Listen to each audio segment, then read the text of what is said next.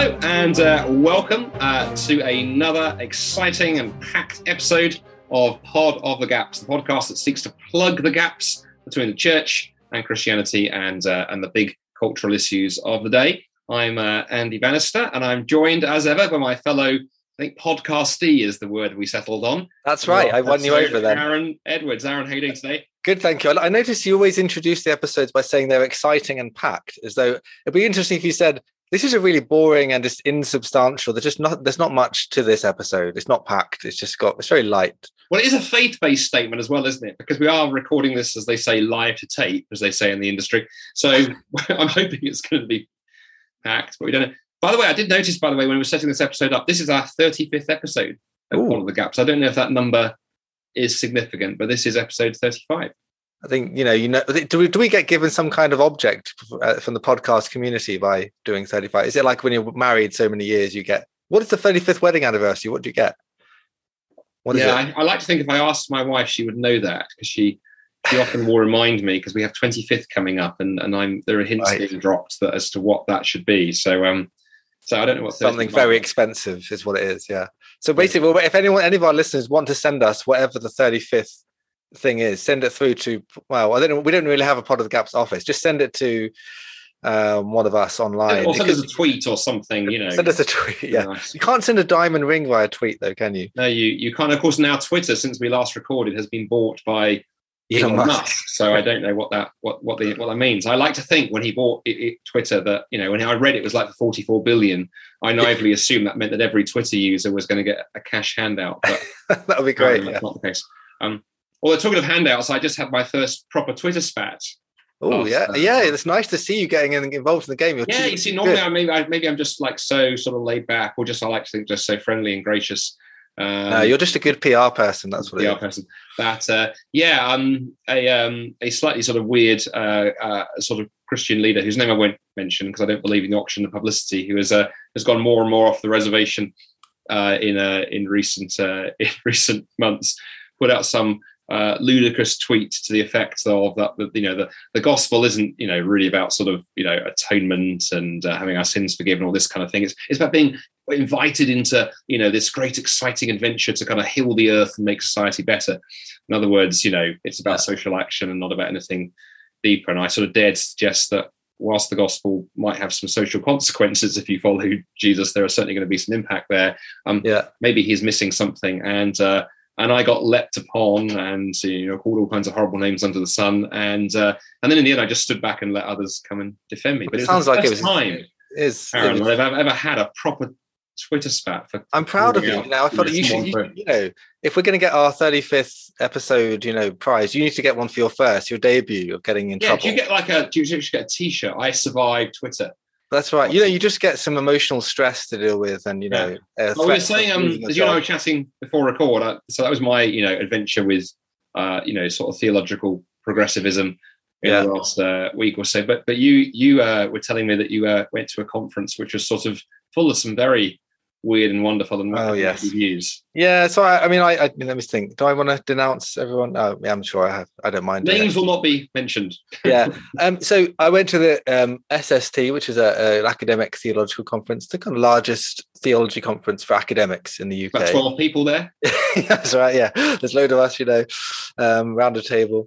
There's always a mix of weird and wonderful there. There's always some good conversations you can have, but it gets progressively more progressive, and I would argue that's regressive by each year. I've been going for about over 10 years now, and it's just always interesting and just to be there to ask some awkward questions at certain times. It's good, some good engagement. Of course, we've got friends who go there as well, catch up with each year. But one final thing I always find interesting is the plenary papers, like the big thing. There's about 4 or 5 of these that everyone's there listening to, not the short paper sessions. You go to the big one. This is what we're gonna, we're really reflecting on in a big way at this conference. And the theme of the conference was the end of the world, meaning both eschatology, like kind of the end, literally the end of the world, but also the telos, the sort of the purpose, the goal of the world, the world for and climate change issues, that kind of thing.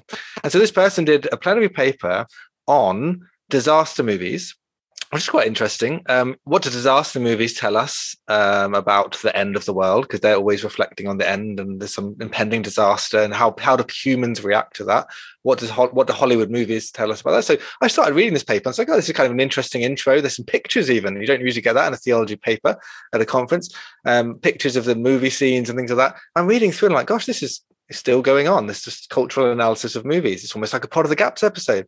And it gets to, I skipped forward to the last page. There's 28 pages in this paper. And I get through it. And by page 27, there still hasn't been a word of like theology. It gets to page 28 at last. They make a theological comment after all of this intensive analysis of disaster movies and all the different dynamics. And the only point it makes is really to have a go at the Book of Revelation and say it's all terrible. The Book of Revelation has all this insider outsider language, exclusivist. There's people who are in and who are out. We don't like this. There's people who are kind of sexually immoral, don't get to come into heaven, and we find this very, very offensive, that kind of thing. And it's a little bit like, this is the key point of the whole paper, it seemed. Just like those disaster movies I've spent the last 27 pages trawling through. It's just like the end of one of those movies where the elite make it onto the boat into salvation, and the ones who are kind of poor and the minorities don't get to make it on. They don't get saved from the comet or the Godzilla or whatever it is that's going on. And so it's just a bizarre, inappropriate theological comment to make. I was just amazed by how superficial this was. So I had an interesting discussion with this person in the plenary session, asking my awkward question. And then later on, someone else asked a question. And then the same speaker, she said, she's making reference to another film and said, it's a bit like at the end of this other film she's referencing, where they all get on a spaceship and they go to this planet and then they repopulate the Earth in the normal heteronormative way, kind of pejoratively saying, classic film, assuming that you need heteronormativity, men and women to repopulate the Earth. And everyone, a few people did notice this, which I'm glad they did. Later, they didn't say it publicly, but kind of, how else would you repopulate humanity without the technology when you're on a new planet without heteronormativity? It's kind of an interesting, outing the fact that this is a little bit of a problem in the worldview, especially when you're dealing with drastic situations where you don't have all this technological prowess to enable families to adopt that kind of thing. Anyway, so that was my fun time. For her to, I think she could have taken that point further, and actually, in terms of the audience, said, "Okay, I want you to raise your hands here if you were the product of a coupling between a man and a woman." Okay, 100% of the hands go up. This is terrible. This is just heteronormativity together. There's no one here who was born other than he. Anyway, it's an apartheid, which actually reminds me of another one. There was another that race came up as a big theme. There's always a discussion about race, and that's an important discussion to have. But sometimes it can go down in recent years, it's just gone down a very explicitly critical race theory lens. And so all the white people are kind of assumed to be racist, even if they don't think they are, or especially if they don't think they are, they're even more racist. And so I've been reflecting on that and wrote a little article on that on the conference, which has spiked a little bit of interest and discussion within those who disagree, as I expect it would. But again, the idea of white people not being aware of their biases was referred to as demonic and an apartheid. Across theology across the country of the UK, that there's all these white people who are keeping black people out deliberately, almost, or even unconsciously, because they're just racist without knowing it, and so they just prefer to be in the company of white people, and they prefer to keep black people on the outside. And just amazing, when you try to ask a few questions or unravel a few threads, the amount of difficulty you get into or is brought your way. So I tried to have a few interesting conversations with some of the prominent black theologians there who were speaking about this issue, and it was just interesting to have those engagements. But I don't you shouldn't really envy theologians trying to make their way at these conferences. Yes, well, this I suppose my experience to a lesser extent dealing with progressive theology on the internet, and your experience at the conference, Aaron. I mean, that raises the question I guess we wanted to bat around a little bit for today's episode of Pod of the Gaps, and that's the provocative title of heresy. Right, it is a provocative word, but it occurred to me, as I was reflecting on what happened to me on Twitter before, I heard what happened to you at the conference. Your trauma on Twitter. My trauma. I've been traumatized. Unnamed, yeah, deeply traumatized. I think I'll ask Elon Musk for a handout because I'll feel much better. And it occurred to me that it comes down to the whole heresy thing, that it's almost like we've got two issues going on in theology and the church and the Christian subculture right now. One is a tendency which exists, and we need to be honest about it, to throw the heresy word around too rapidly. So you don't agree with somebody, perhaps if you're a very strict Presbyterian and you're very anti-charismatic, and you look at what's going on in charismatic churches or Pentecostals, you go, it's heresy what they're doing. It isn't. It's just that their ecclesiology is in their practice, in terms of spiritual gifts, whatever, is slightly different to yours. So you can use the word heresy wholly inappropriately, and you can use it to beat up on brothers and sisters in Christ who just don't look like you. On the other hand, we have a lot of nonsense going on in the church. You've described the conference you've been at. I've given an example on Twitter. A lot of the stuff, say, around sexual ethics that's being, sort of is infected, and I use that word quite deliberately, I think, some of the mainstream denominations, and we're afraid to call it heresy. We talk about people having different views or quoting broad churches or, or even we use nice terms like, progressive theology, whatever, rather than using the language the Bible has provided of heresy or false teaching.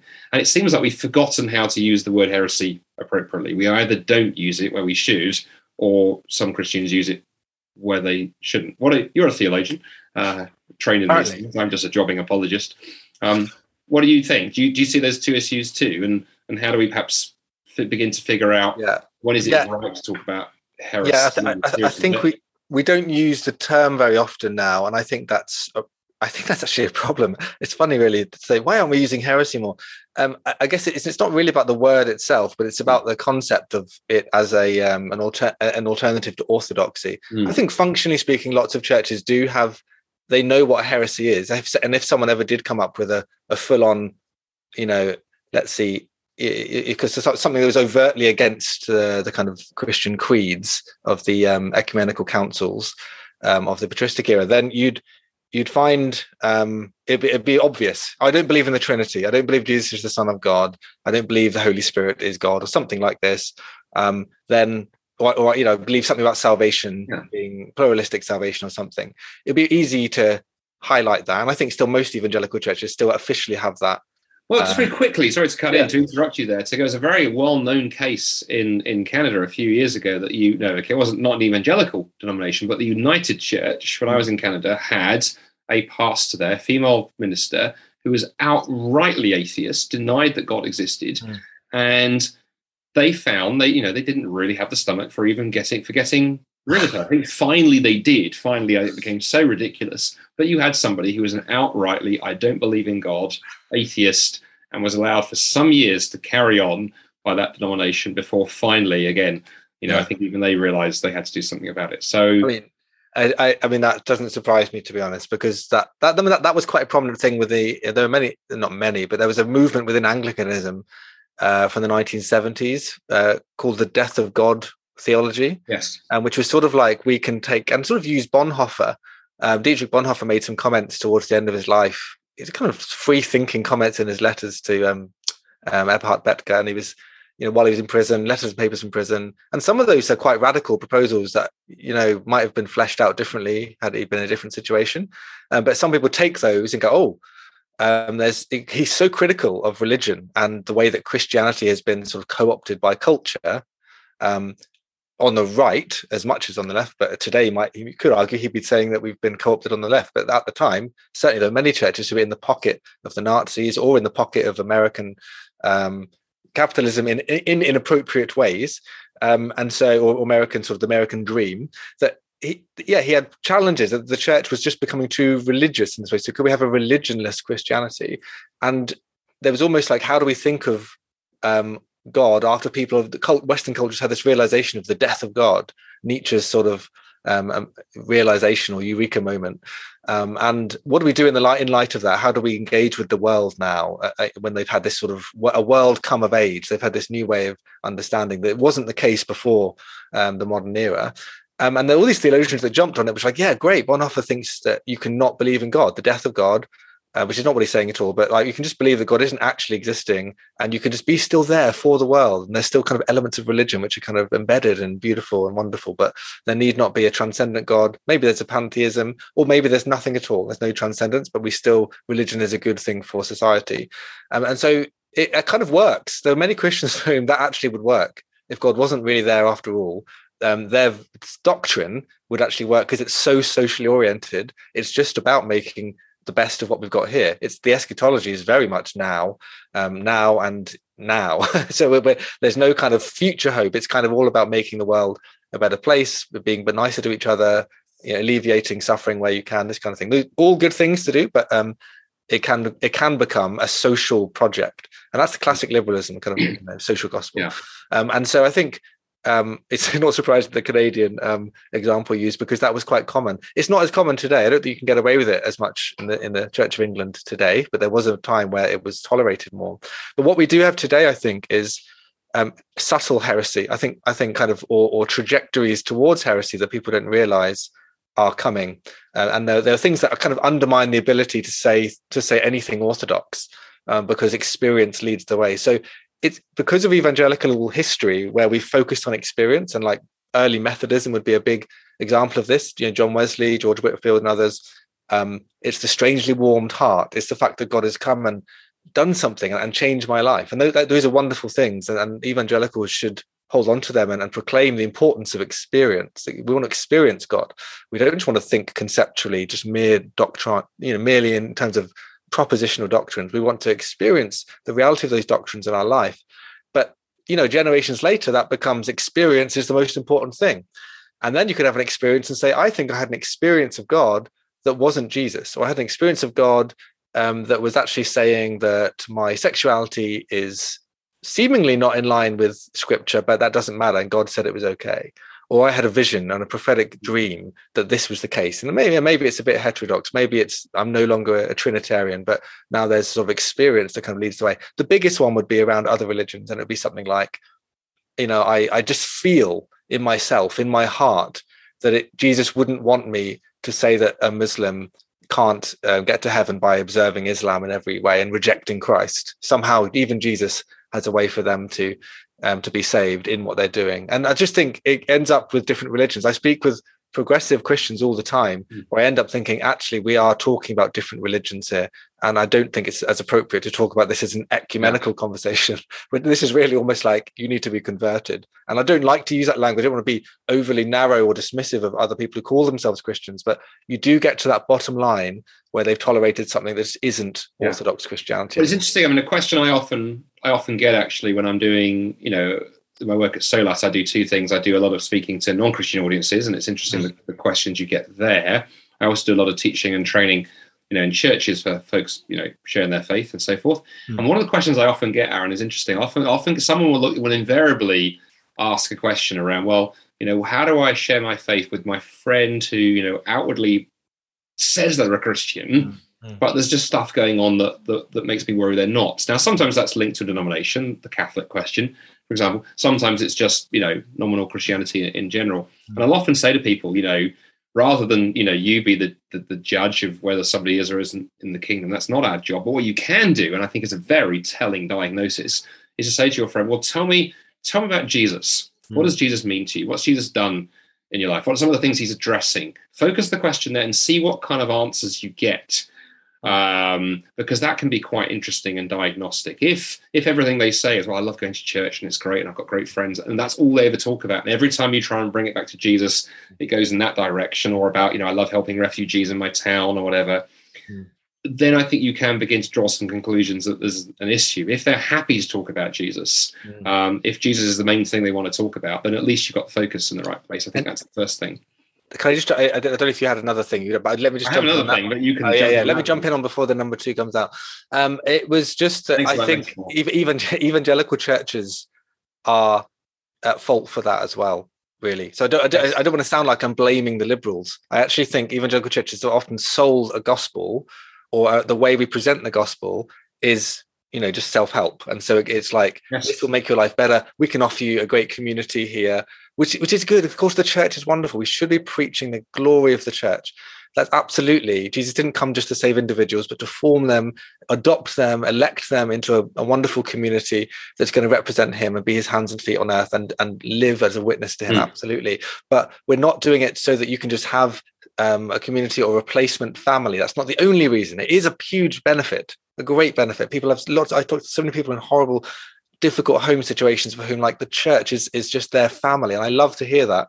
It's a wonderful testament to the value of church, but it's not just that. It has to be that Jesus, and you would be willing to take a stand for Jesus and to suffer for him actually as well. And otherwise, I think I totally agree with you. I think otherwise, unless it's plugged into that Jesus-centered foundation, of course, ultimately it's going to fail, because communities do, and that's when division happens, or the church completely loses its focus and drifts away. And something you said earlier intrigued me. You mentioned the Bonhoeffer, I think, was back then critiquing the church of his day for being a bit too pally with the forces of right wing politics at that point, and today it's left wing. And I was reading somebody recently who made exactly the same point, and saying the church repeatedly makes the mistake of plugging itself into the politics of the day. Then we forget the pendulum swings and the church is left high and dry. So right now, progressive politics is the biggest, loudest voice. And so, you have a huge number of church leaders think, the right thing to do then is to get as woke as possible and plug ourselves into that and all of those kind of things. But it will not last forever. In fact, arguably the pushback is beginning. I mean, we mentioned Elon Musk. I mean, it was interesting. I think that's one of a number of examples in technology where business is beginning to push back against the woke agenda. And my fear is the damage is done to the gospel when suddenly again the politics changes and the church has been left hitched, or large chunks of it hitched to the wrong cart. But you mentioned the focus of the church. The same leader, people are going to Google and find out who this is. It's chalk and cheese with the gospel. The same leader I had this little Twitter spat with. I was reading his Twitter feed the other day. One of his latest tweets, he was talking very excitedly about a new church they're launching in a part of London, and literally the graphic on the tweet says, "Are you interested in joining us to build a progressive, inclusive, activist church in mentions part of London that works to transform our local community?" And I read it and I went, don't get me wrong, there's nothing wrong with those things. I think it's important we're not heard to be saying the church shouldn't be making a difference in community. If it isn't, something has gone wrong. But the fact that Jesus isn't mentioned, the fact that you could change that to, are you interested in building a progressive, inclusive activist mosque, or an activist Gurdwara, or an activist humanist society? If literally the church has become a cipher for social club and has become disconnected from truth, there's a massive, massive problem. And one of the things I tweeted at this chat when we were having our little Twitter spat was one of my theological heroes. I think we may have mentioned him on Pod of the Gaps before, not often, but I think once or twice. Leslie Newbigin, really interesting, character, missionary and pastor and philosopher, just an incredible polymath, really in the 20th kind of century. He started out in quite liberal, stream of Anglicanism. And really, for him, everything was about social action. And it was only when he went off, I think either in his late teens or early 20s, to be part of a team that had gone to help some former mining villages in Wales that were suffering all kinds of depredation. But he suddenly had, as he writes in his autobiography, had this huge wake-up call that actually, dealing with people's needs required more than just a cup of tea and a few games of table tennis, that actually needed to connect people to the transforming power of Jesus. Yes, you needed to deal with their social concerns. And he then goes on to become a missionary and church planter in India. And he describes how coupling those two things together, that when people heard the gospel preached and realized that people preaching the gospel were the same people who, fed their poor and, healed their sick during the week, the two things become incredibly important. But he figured out, and you disconnect the gospel, and you disconnect the source of the power, the whole thing fails. Yeah, I've got a PhD student working on Leslie Newbigin actually for his thesis at the moment. Actually, and it's fascinating. We're having great conversations about thinking about Newbigin's reaction. Yeah, coming back from the mission field and kind of going, "What's happened here, guys? Like, look at the state the Western culture is in, and the kind of things that we've sort of let go, and the way the church has tried to syncretize with the culture, and the way it's gone wrong." And you mentioned earlier the whole problem of aligning yourself with a certain idea of a time. There's a phrase I remember coming across when I first was introduced to Rudolf Bultmann, a famous New Testament theologian who was demythologizing the Bible.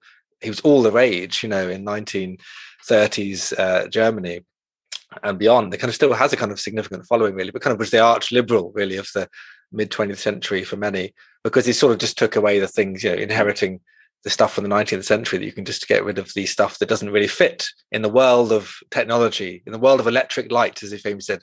Now we've got electric lights. Goodness me, we can't believe in these walking on water nonsense anymore.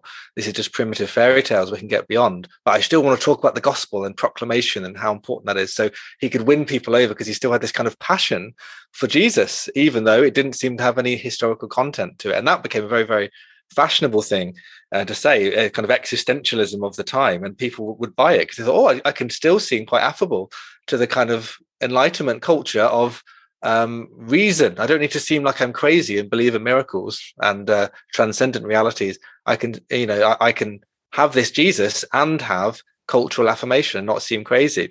And the phrase that I was introduced to is, which I'm sure you've heard many times: "He who's married to the spirit of the age will find themselves a widow in the next." Yes. So I think it's quite profound. So when you marry the zeitgeist, you say, right, I'm going to jump on this train. I'm going to jump on the Nazi train. They're really going somewhere. The Third Reich, yeah, there's some dodgy ideas, but look, there's loads of good stuff. I think you can sort of map a Christian way of understanding this. Anyway, there's so much progress. There's so much great stuff going on. And look how quickly it unravels. And the same has happened. It's happened on the right and it happens on the left. And so you've got to be anchored and moored and be willing to be unpopular on either side of the debate, just as Jesus was, happy to annoy people on the left and on the right. And I think we're so easily enraptured by the praise of humanity around it. We want to be popular. We want to have affability. And I think it's okay. Just, you don't want to be deliberately obnoxious to people and seek out trouble. But I do think more Christians need to be willing to stand on the rock and stand and be faithful. Yes. When it's difficult. And when people are going to say, do you really believe that? Goodness me, you still believe that? Oh my goodness. We're way past that. I mean, don't you realize there's all these prominent Christians who believe this now? You don't need to go on with that nonsense anymore. And the irony is, I mean, the thing that I find deeply ironic in this is actually when you hold those two things together, when you plant your feet on biblical truth and on Christ, and you live that out in society. Actually, I also think when you have the courage to do that, it turns out that maybe more people than you realize might, although they may disagree with you on the stance you've taken, still respect you for what you've done. The two examples to me that hold that up will be, firstly, Jesus. Jesus doesn't compromise morally, not in the slightest. He could have gone along with the norms of society to try and win a crowd. He doesn't, but the crowds still come.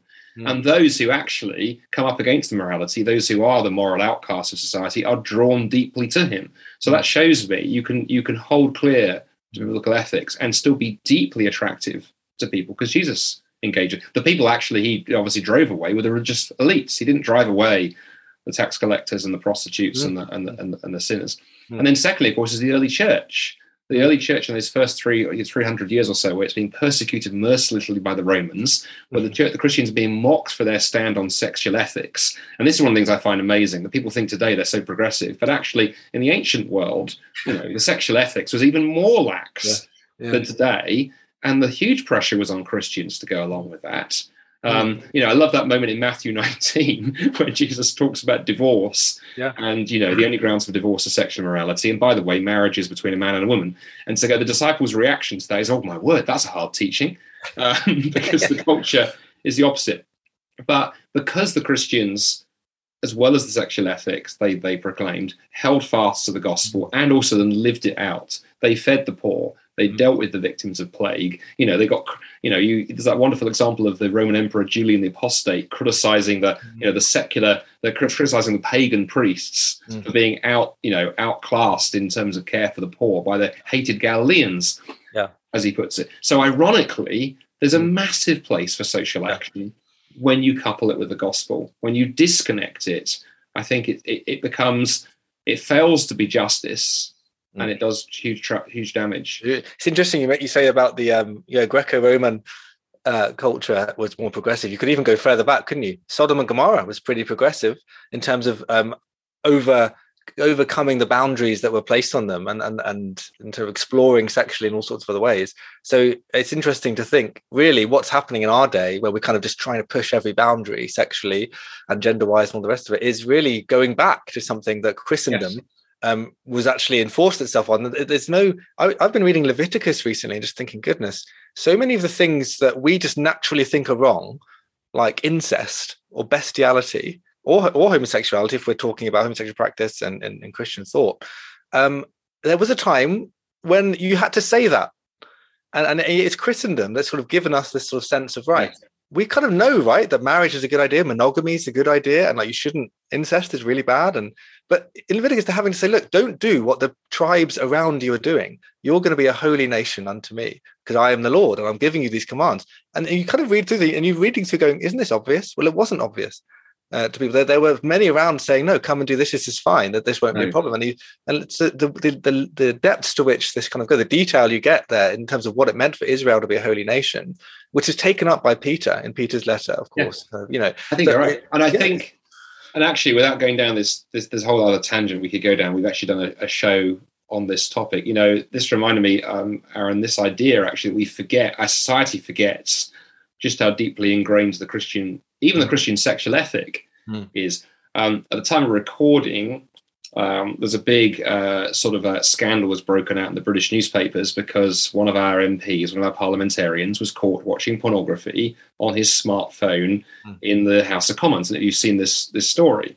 It's been all over the newspapers the last few days, and in fact, several of the leading newspapers this morning. In fact, the Daily Telegraph, kind of right-leaning, small C conservative newspaper this morning, had a big headline story on why do men watch pornography in public and how terrible it all was. And we've done a show on the dangers and the damage of pornography. But what I found intriguing was our society again has this absolutely split, running down the middle of it, because it's got disconnected from biblical truth. On the one hand, there's this idea that anything goes. Pornography's fine. There's absolutely nothing wrong with it, our society would say. The more of it, the better. On the other hand, what people are watching it in public, and that's terrible, and that's oppressive, and that's wrong, and some poor woman's caught sight of that, and it's deeply misogynistic. And I remember following the story, thinking our society just doesn't know what to do here.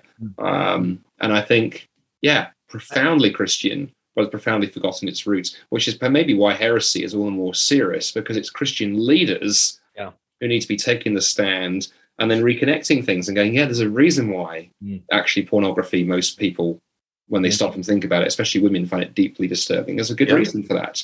Let's show you why that is. And that's not an oppressive reason. Actually, it's a deeply liberating reason, because, God thinks sex is wonderful. He created it and he gave a fantastic context for it.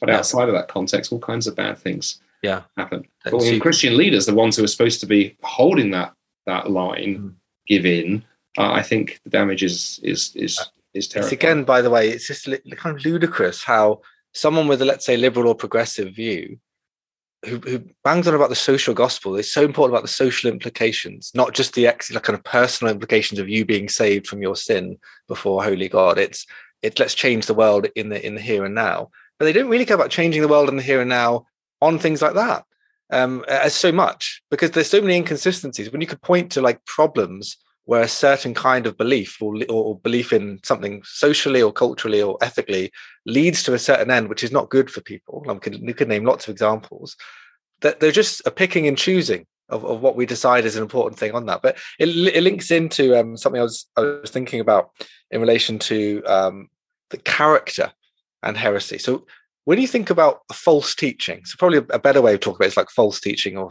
versus sound teaching, kind of the biblical language. And when someone's got a view that is unorthodox or heterodox, whatever you want to call it, or heretical, are we just saying that they've made a cognitive error in their mind and they've said, I've been persuaded by a bad argument? What's so bad about that? You could say, look, someone's a universalist. They believe that everyone's saved.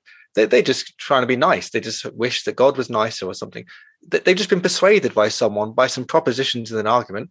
That's not so bad, is it? Why do we have to be so mean and call someone a heretic or excommunicate them as the church would have done in previous eras, which we can still do now, but just rarely ever happens, let alone church discipline.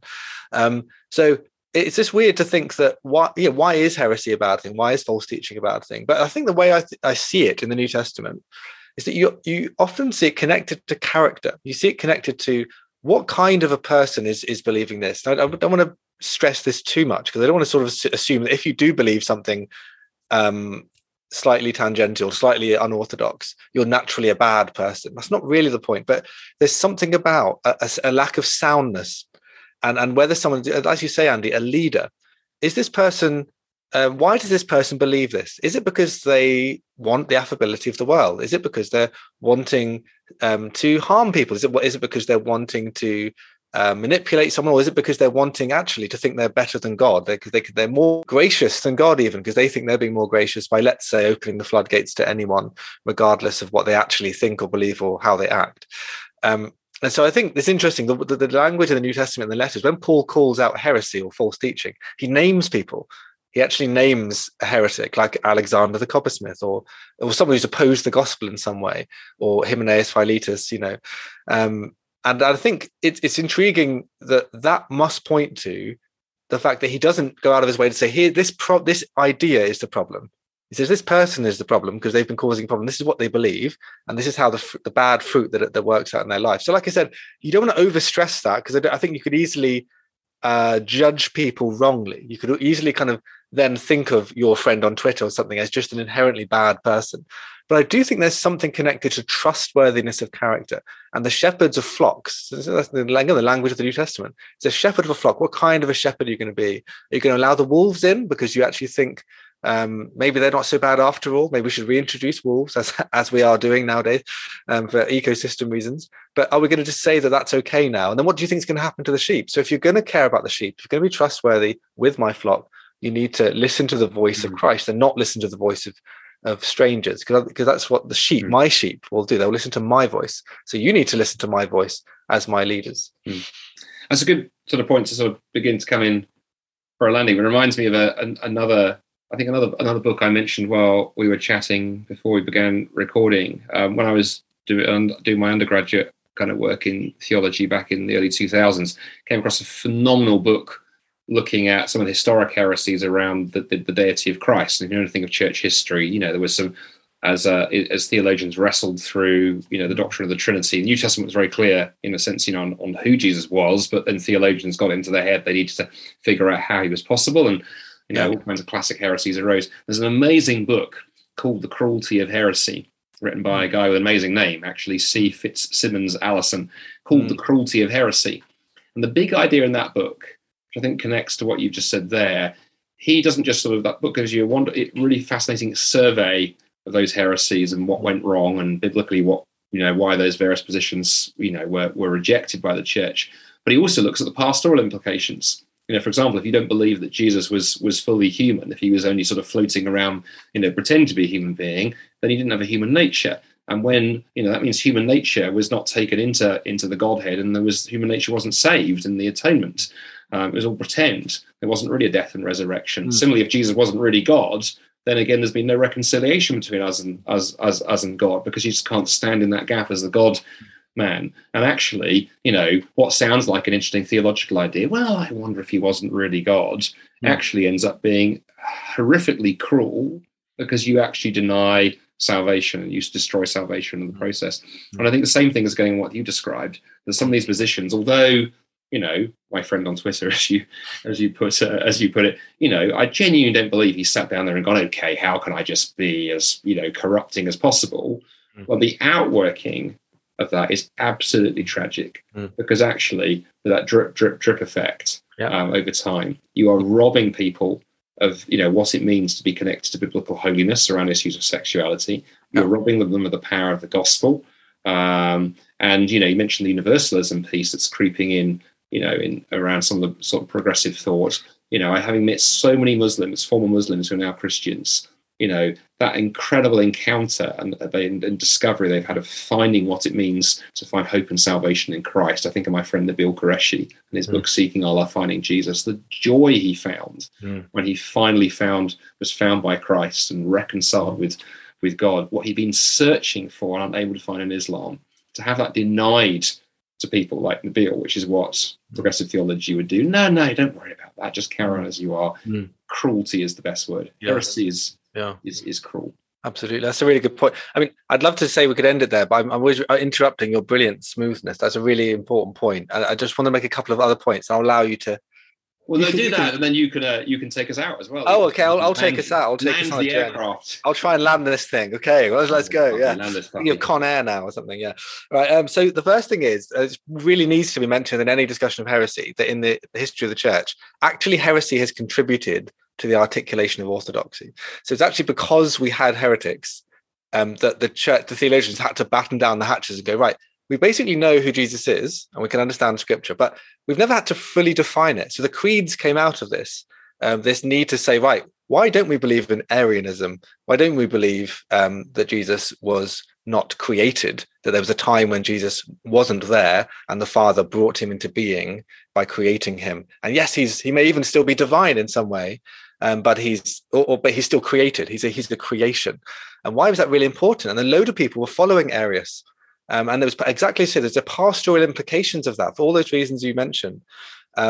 And so they had to say, right, why is this wrong? There's people who are being led on this merry dance away. We need to articulate this very, very clearly. And so actually they borrowed philosophical concepts of the time, and including from Greek philosophy, and kind of annexed them for kind of Christian purposes. And then they found an articulation of scriptural teaching, which helpfully worked against the heretics. And it happened because they had to work against people. So actually there's a weird way in which God uses heretics, I think, providentially, to help articulate theologically what Christians believe, and it can be a real blessing to people.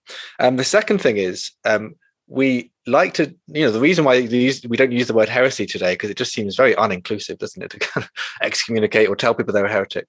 But actually, in an ironic way, the kind of progressive wokeism we see today is a new dogmatic orthodoxy.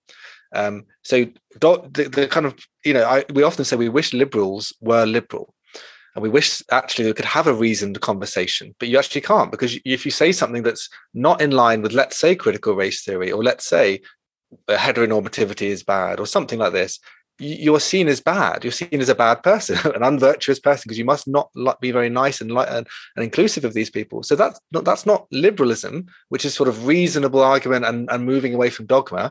It's dogma. It's saying there just is something that's true. I don't need to prove that it's true. We just know it's self-evidently true.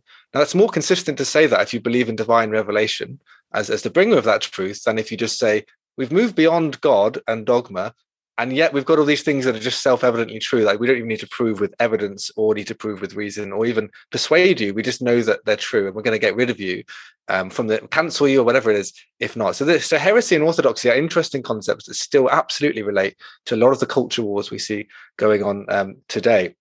I have no idea how to make that into a nice gospel wrapped thing, but other than to reiterate what you were saying earlier, Andy, that Christians need to do better at responding. And that means not just ducking out of the fight, not just ducking out of the discussion, saying, well, don't want to be a doctrinal nitpick, don't want to tell people that they're wrong. Exactly as you say, we need to think about the health of the church, the health of the people and those around us. We don't want to have an unhealthy church. We want sound doctrine. We want to feed people good food. We don't want to feed them junk food. It's not going to be good for them. It's not going to nourish their souls. It's not going to help them stand on the rock when they need to. It's not going to tempt them to jump off the rock and build a house on the sand. So important that we focus on this. And actually, that's why, yes, we can be heresy hunters and be overly nitpicky at times, but we really do need to think of sound doctrine and to speak against ideas which are going to be unhelpful and harmful and unfaithful. So if that is some kind of a landing, this has been Pod of the Gaps. We hope you found it helpful. As always, support, like, share, and subscribe, do all those podcasty type things. I've been Aaron Edwards, and this has been Andy Bannister, and we've been your heretics for the day. Goodbye. See you next time.